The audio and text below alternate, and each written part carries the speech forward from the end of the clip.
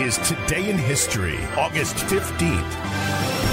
On this day in 1914, the Panama Canal officially opened as the SS Ancon crossed the just-completed waterway between the Pacific and Atlantic Oceans. On this day in 1945, in a pre-recorded radio address, Japan's Emperor Hirohito announced that his country had accepted the terms of surrender and ended World War II. Here are the Beatles! In 1965, the Beatles played to a crowd of more than 55,000 people at New York's Shea Stadium.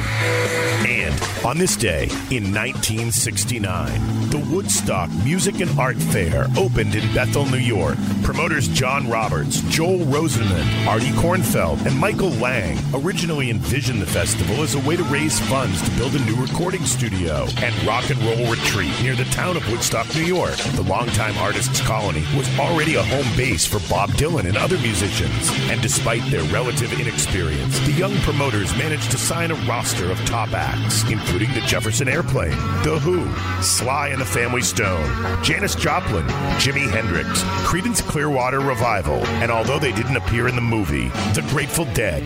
Dairy farmer Max Yasker came to the rescue at the last minute, giving the promoters access to his 600 acres of land in Bethel, some 50 miles from Woodstock. Early estimates of attendance increased from 50,000 to around 200,000, but by the time the gates opened on Friday, August the 15th, more than 400,000 people were clamoring to get in. Those without tickets simply walked through the gaps in the fences, and organizers were eventually forced to make the event free of charge.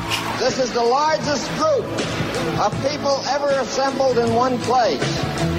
The important thing that you're proving to the world is that 500,000 kids, and I call you kids because I have children no older than you are, 500,000 young people can get together and have 3 days of fun and music. And have nothing but fun and music. And I God bless you for it. The day we went up the country. August 15th, 1969, as the Woodstock Festival opens on this day in history.